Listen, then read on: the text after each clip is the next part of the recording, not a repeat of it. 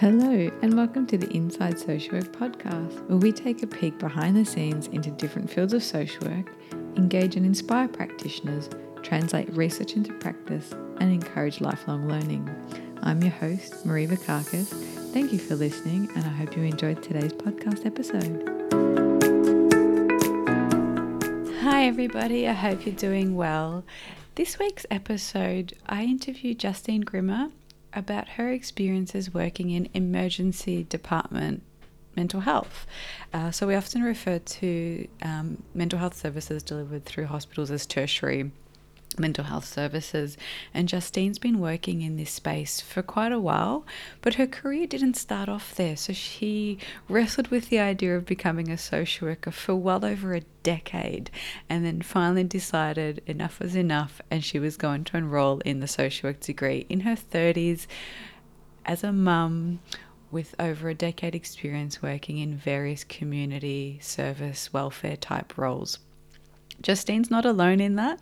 As the listeners might be aware, a number of our guests have actually moved into social work later on in their professional careers, or have made a complete change and switched from something very different into social work. So we welcome as many social workers as we can, and I love Justine's energy and passion for the industry and her desire to work with people and advocate for them, while also balancing some of the difficulties working in a big system such as a hospital. Justine shares with us some of her journey and some of the things that she's done to keep herself educated and up to date with different modalities and different approaches. So without further ado, here is my interview with Justine. Welcome to the Inside Social Work podcast. I'm interviewing today Justine Grimmer. Welcome, Justine. Thank you. Thank you for having me. So we met a while back at one of the AASW practice groups. So for those listening, you can go to the AASW website, and there's a whole bunch of practice groups for various, niche areas that social workers are in. Yep. And we met in one that I think is on pause at the moment. Yes. Which is probably good timing because COVID has thrown a big spanner in the works. But I wanted to talk to you today about your social work journey and where you're at now. Could you share with the listeners how you became a social worker and what happened? A roundabout way, as people can tend to do. I wanted to be a social worker when I was much younger, and that got derailed. I had a child, and I also had parents who didn't really, particularly my mother, who didn't really believe in social work, and so I kind of got dissuaded from it through that. And but I think things that you're really meant to do, you come back to. And I came back to it via different kind of means. I tried community welfare and all this kind of stuff first because I didn't want to admit that I wanted to be a social worker, I guess. I guess the biggest thing that inspired me to really do it was I used to work in a pub in inner city Melbourne, and a guy used to come into that pub who was an older guy who was an alcoholic, and he was also sort of homeless. And I just he was very much mocked and derided and all that kind of stuff, and he was a little bit out there in his behaviour at times, and I kept advocating for him a lot, and I realised I want to work with these sorts of people. I want to help people and do something more meaningful than certainly working in a pub. And it just meant a lot to me that he got treated fairly, and that he was obviously, had issues in his life. And so I thought, I'm going to bite the bullet and study social work.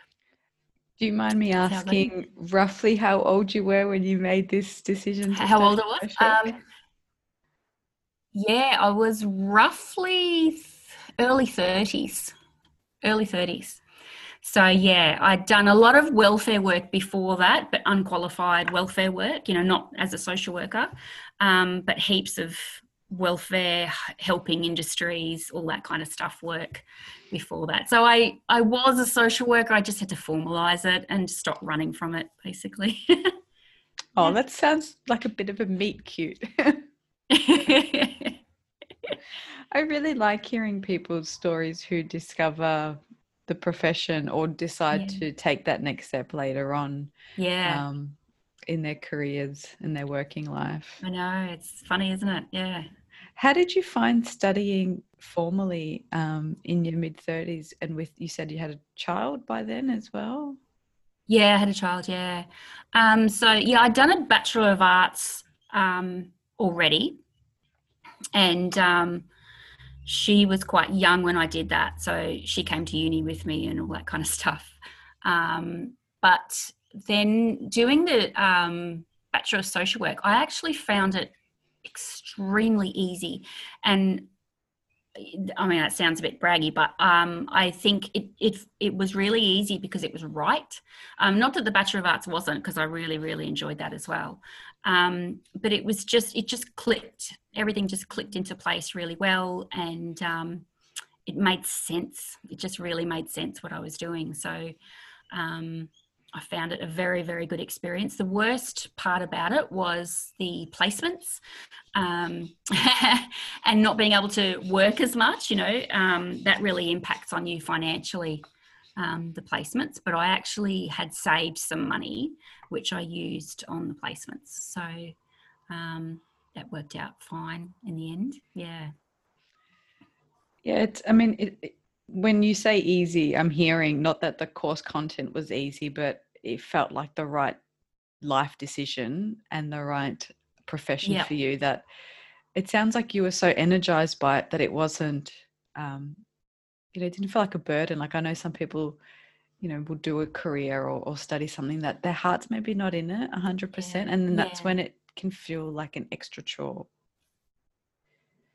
Yeah.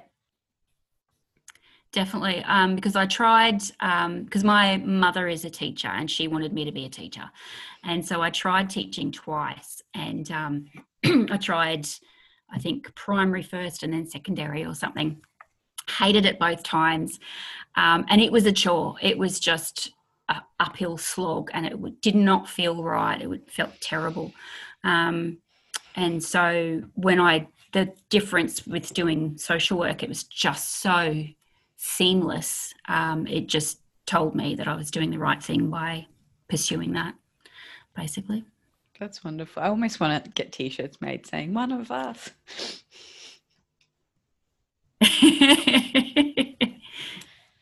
Yeah.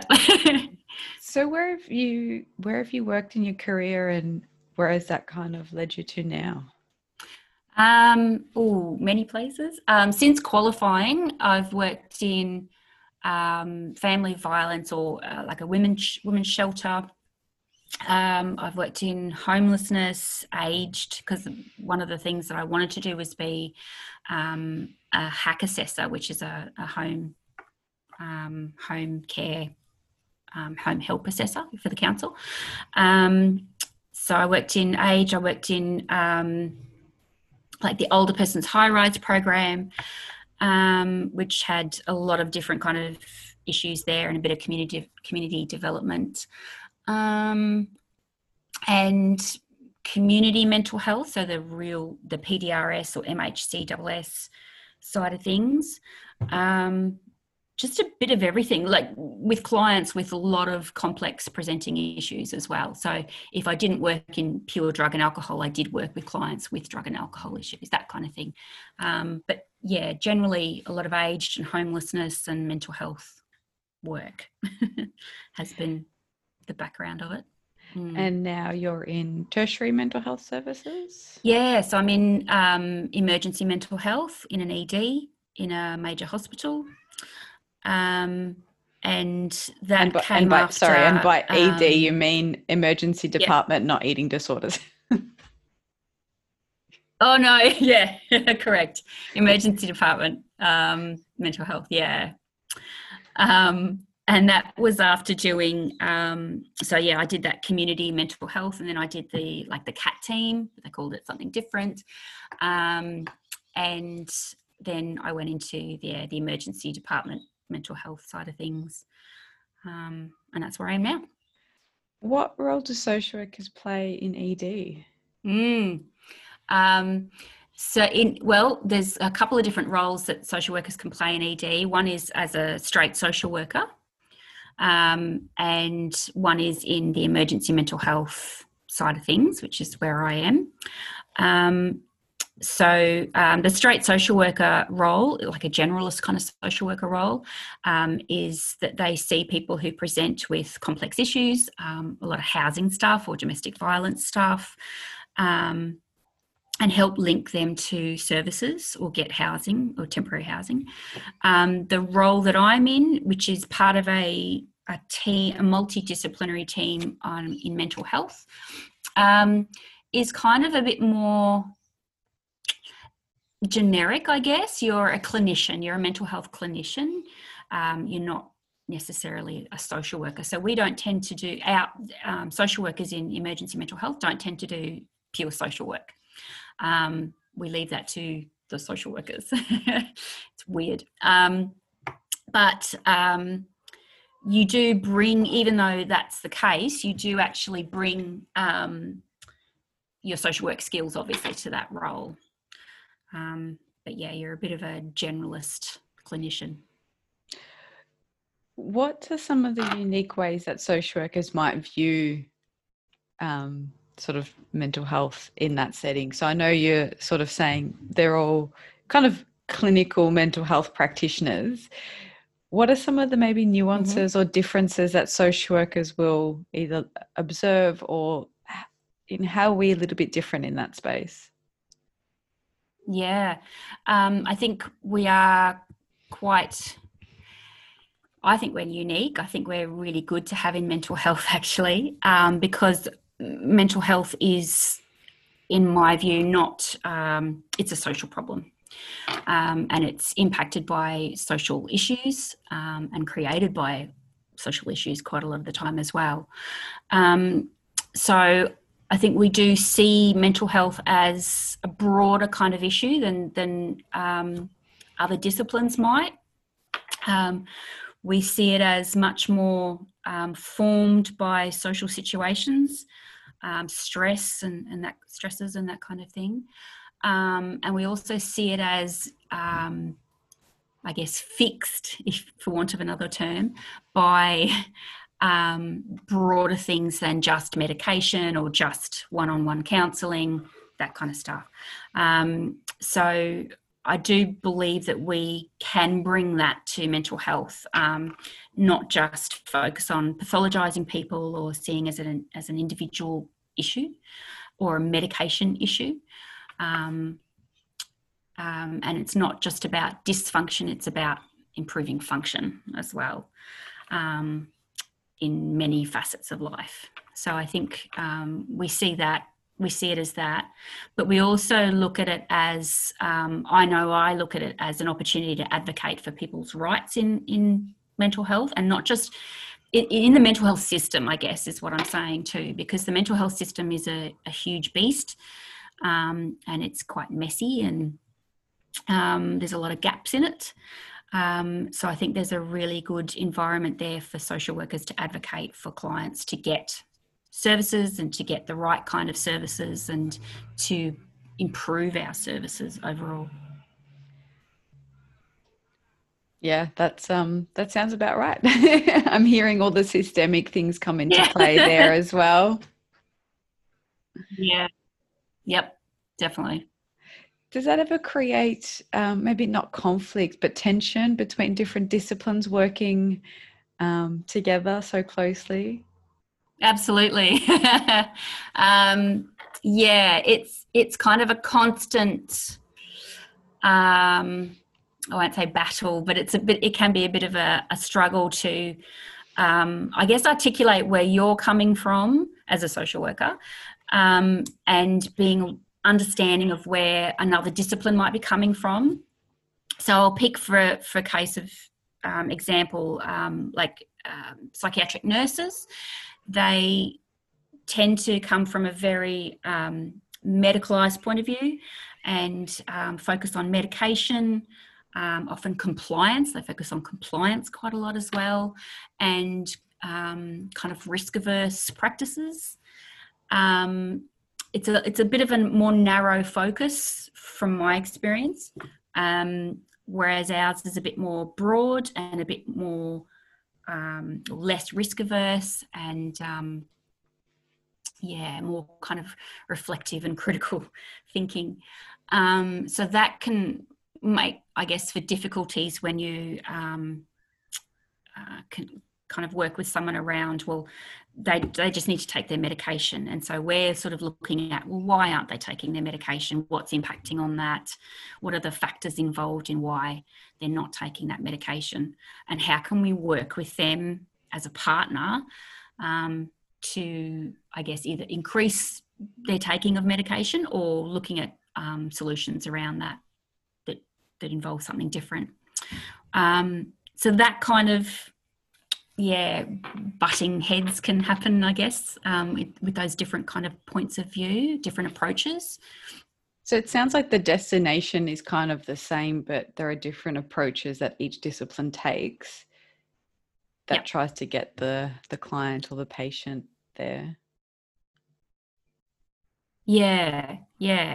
And it's interesting you say client and patient as well, because even just down to the language is interesting. I mean, technically, if they're in an ED, they're a patient of the ED. But I use the word client, and other people use the word patient quite a lot. And I find that jarring to refer to people as patients. And often I'll call them people as well. So it's interesting. It gets right down to those little tiny levels of just the language we can use to describe somebody.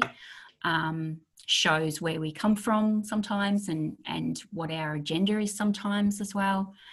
So all those things are just kind of ever present, really, but you're in this big machine which is like one of those traveling escalators, it's just constantly moving, and it's really hard to sort of stop it and think, take a step back and think. It kind of encourages you to keep going and not question things. So I think social workers are very important in terms of that, because we do question things. We're kind of trained to. And not everybody likes that. Not everybody likes that at all, no. I've lost my train of thought because that is so true that, trying to agitate the system, I can see why some people find that frustrating. Yeah. But we're trying to advocate for the people that we work with. So the service users, clients, patients, whatever language you use, it's trying to improve access for them. Yes. And that rustles feathers, and not everybody's okay on the receiving end of that, but not everybody's confident to do that, because it's like you said, it's really, you're in this big machine, and sometimes you're employed by the same organization whose policies you're trying to change. Yeah.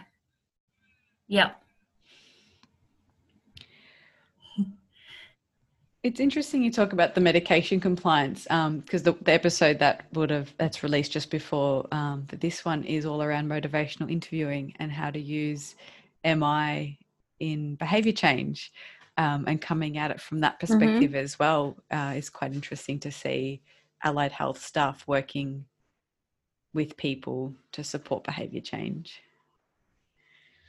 Yeah. A lot of the students I've worked with and a lot of listeners are very interested in working in the mental health space. Have you had to do any additional kind of training, or, what sorts of things have you done to boost your knowledge of either mental health or different therapeutic techniques and tools? Because in the social work degree itself, I don't remember any mental health training. I mean, there must have been something, but it wasn't huge. There's no, I didn't do anything in that. But after that, when I became interested in mental health, I looked around for lots of different training. There were certain kind of diagnoses that interested me, so I'd look for training in that particularly.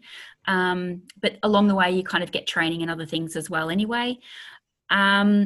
So I basically just looked for my own things with all the, the Western cluster kind of training and online training. I did a lot of training with Spectrum, the Personality Disorders Service of Victoria.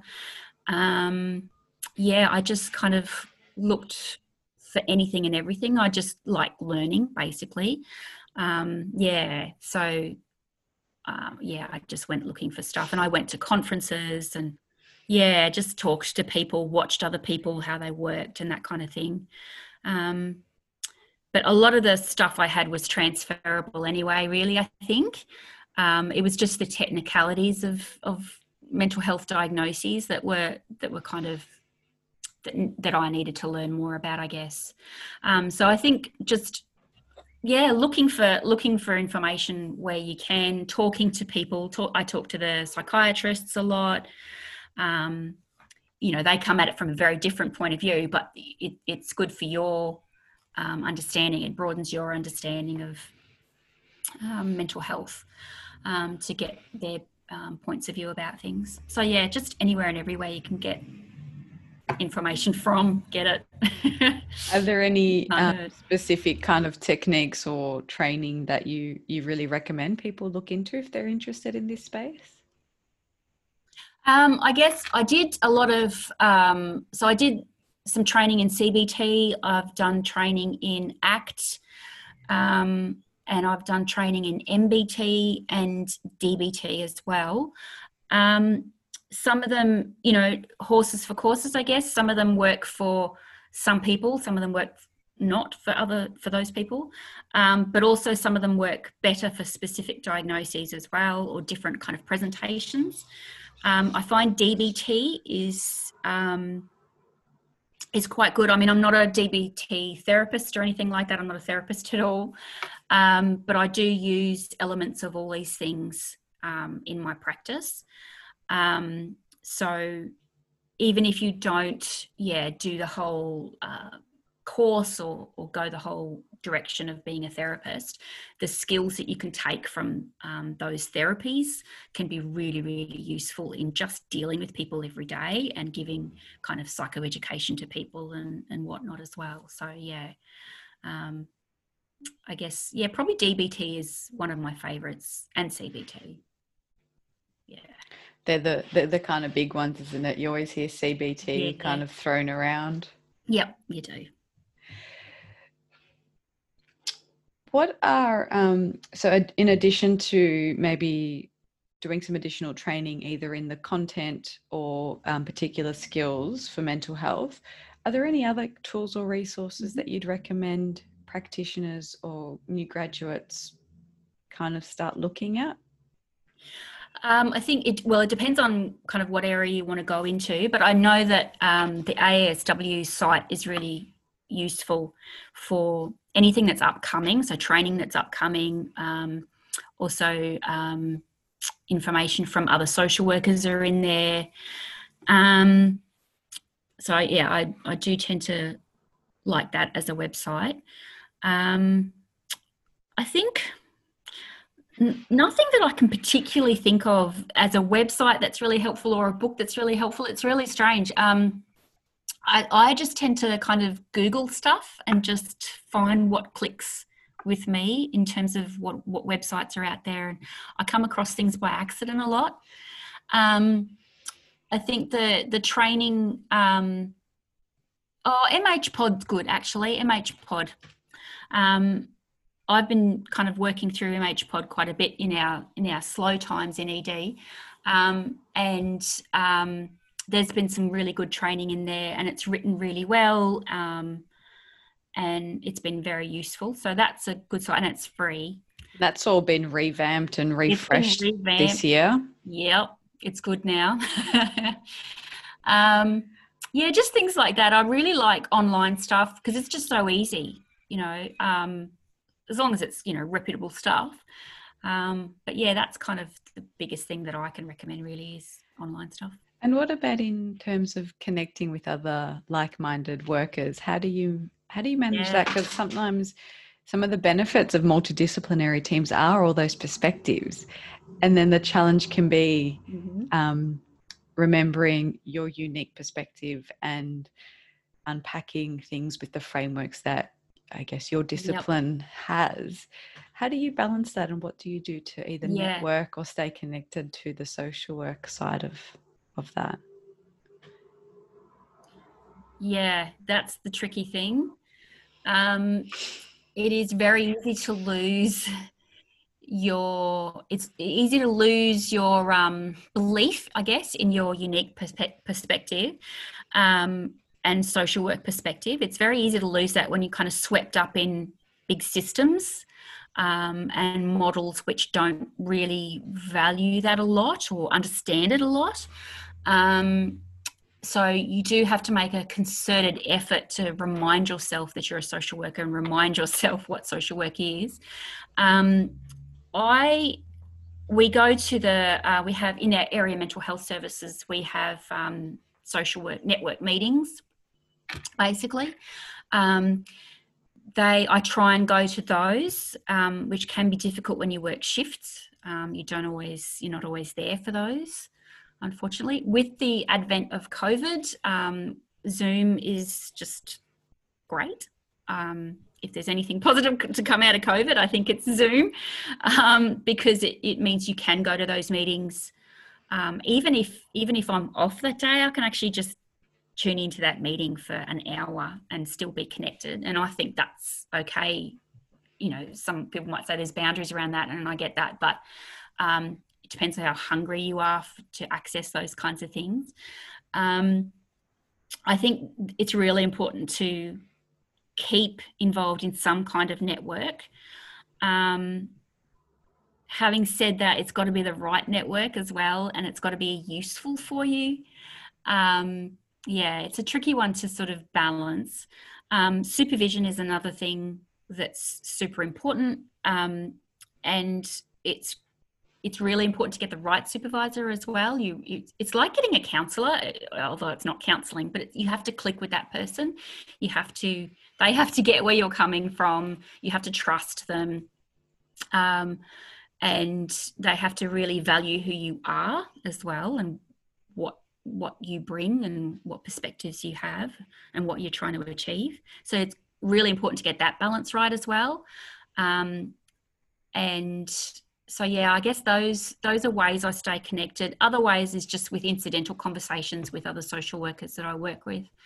So I'll try and have social work perspective kind of conversations, even if they're really, really brief, with other social workers. I've done more in the past to be connected to other social workers, but at the moment it's not. I think because a lot of it's because of COVID, but obviously also I was involved in the VMHSW, and that's disbanded, so that kind of went by the wayside as well.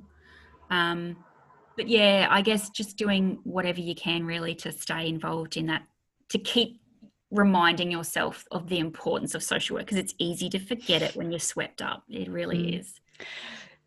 Before we wrap up and I ask you for your advice for the audience, I'm curious, I know you said you love learning. So what's next for you?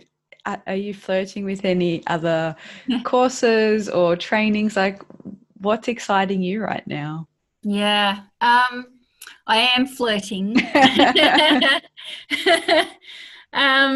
I think, well, I'm applying for the accreditation, mental health social work accreditation, which I'm still kind of drafting all that stuff. And yeah, it's a big process, and it's hard because we don't blow our own trumpets very well. And it's very hard to sit there and say, yes, I do this, this, and this. And it's like, oh my God, that sounds so up myself, but you do it, and it's good to actually put that in writing, I guess, and to document that that's what you do.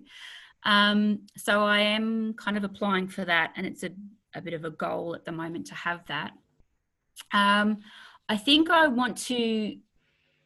Emergency mental health is great, and it's interesting and all that kind of stuff, but I really, really miss outreach. I started off in outreach by myself, not with a partner like everyone else does now. And I really, really miss that connection with families and working in someone's house, and seeing them in their own environment and that kind of stuff. So I guess I'm looking at possibilities for getting back into some kind of outreach.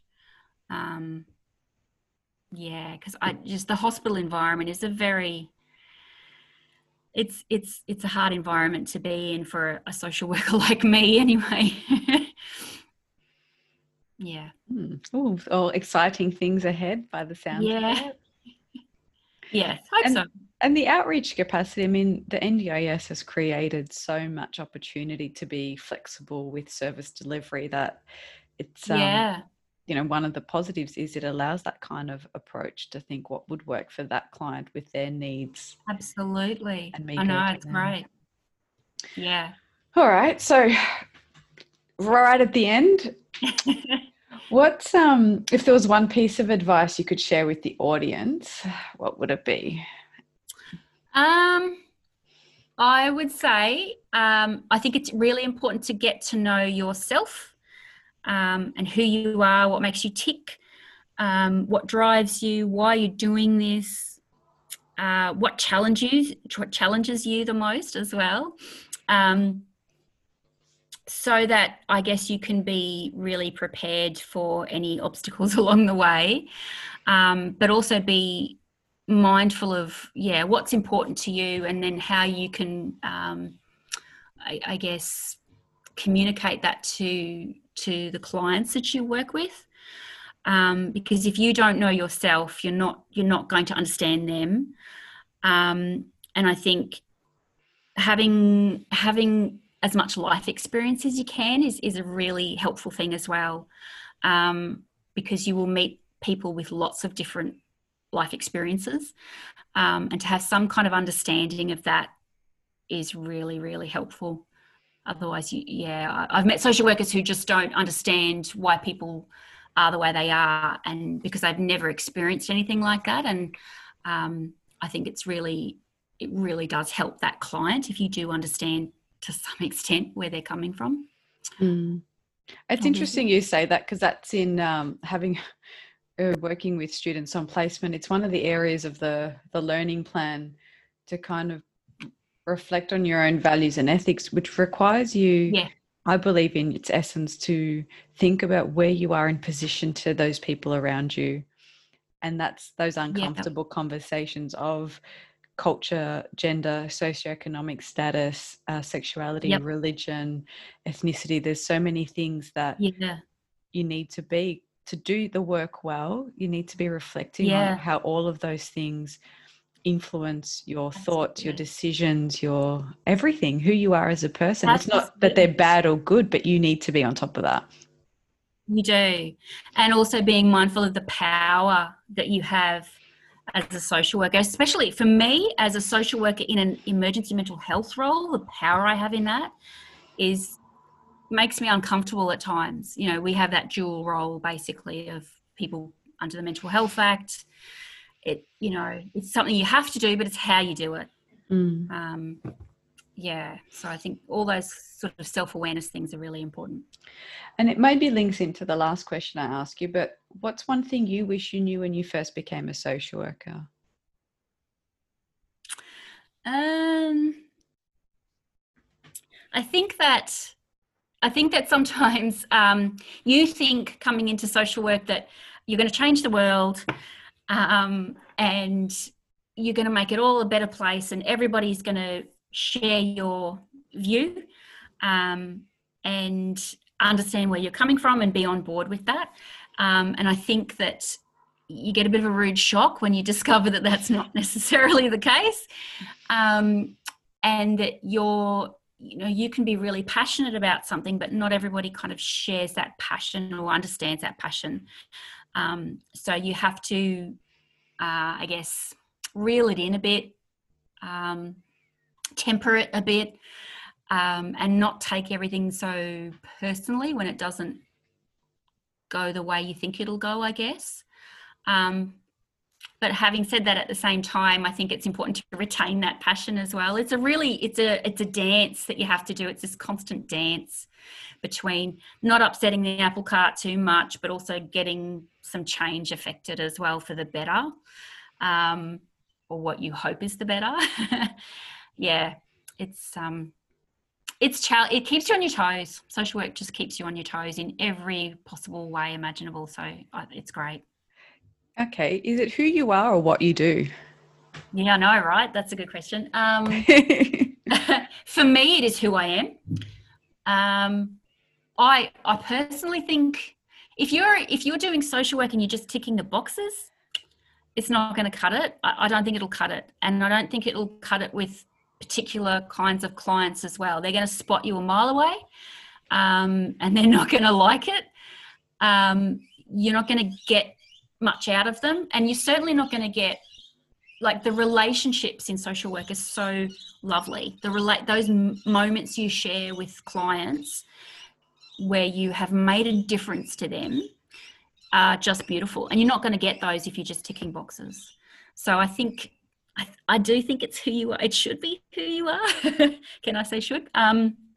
It would be good if it was who you are rather than just what you do, because it's not like accounting or, you're not ticking boxes. These are people and human connections you're making. So yeah. All right. And then I've got a few questions that are all just about you, nothing to do with social work. So let's fire away and see how they go. Just to kind of, be out of curiosity, really. Yeah. What's the most recent book you've read? Oh God. I read crime books. So I'm reading one at the moment called Missing You, it's called. It's just a bunch of stories about missing persons in Australia. What's the last TV show you binged watched? I'm watching Fargo at the moment. What's one dish you cook well? Oh. I really probably spaghetti with parsley pesto. Sounds delicious. Yeah, it is. Favorite thing to do on a day off? I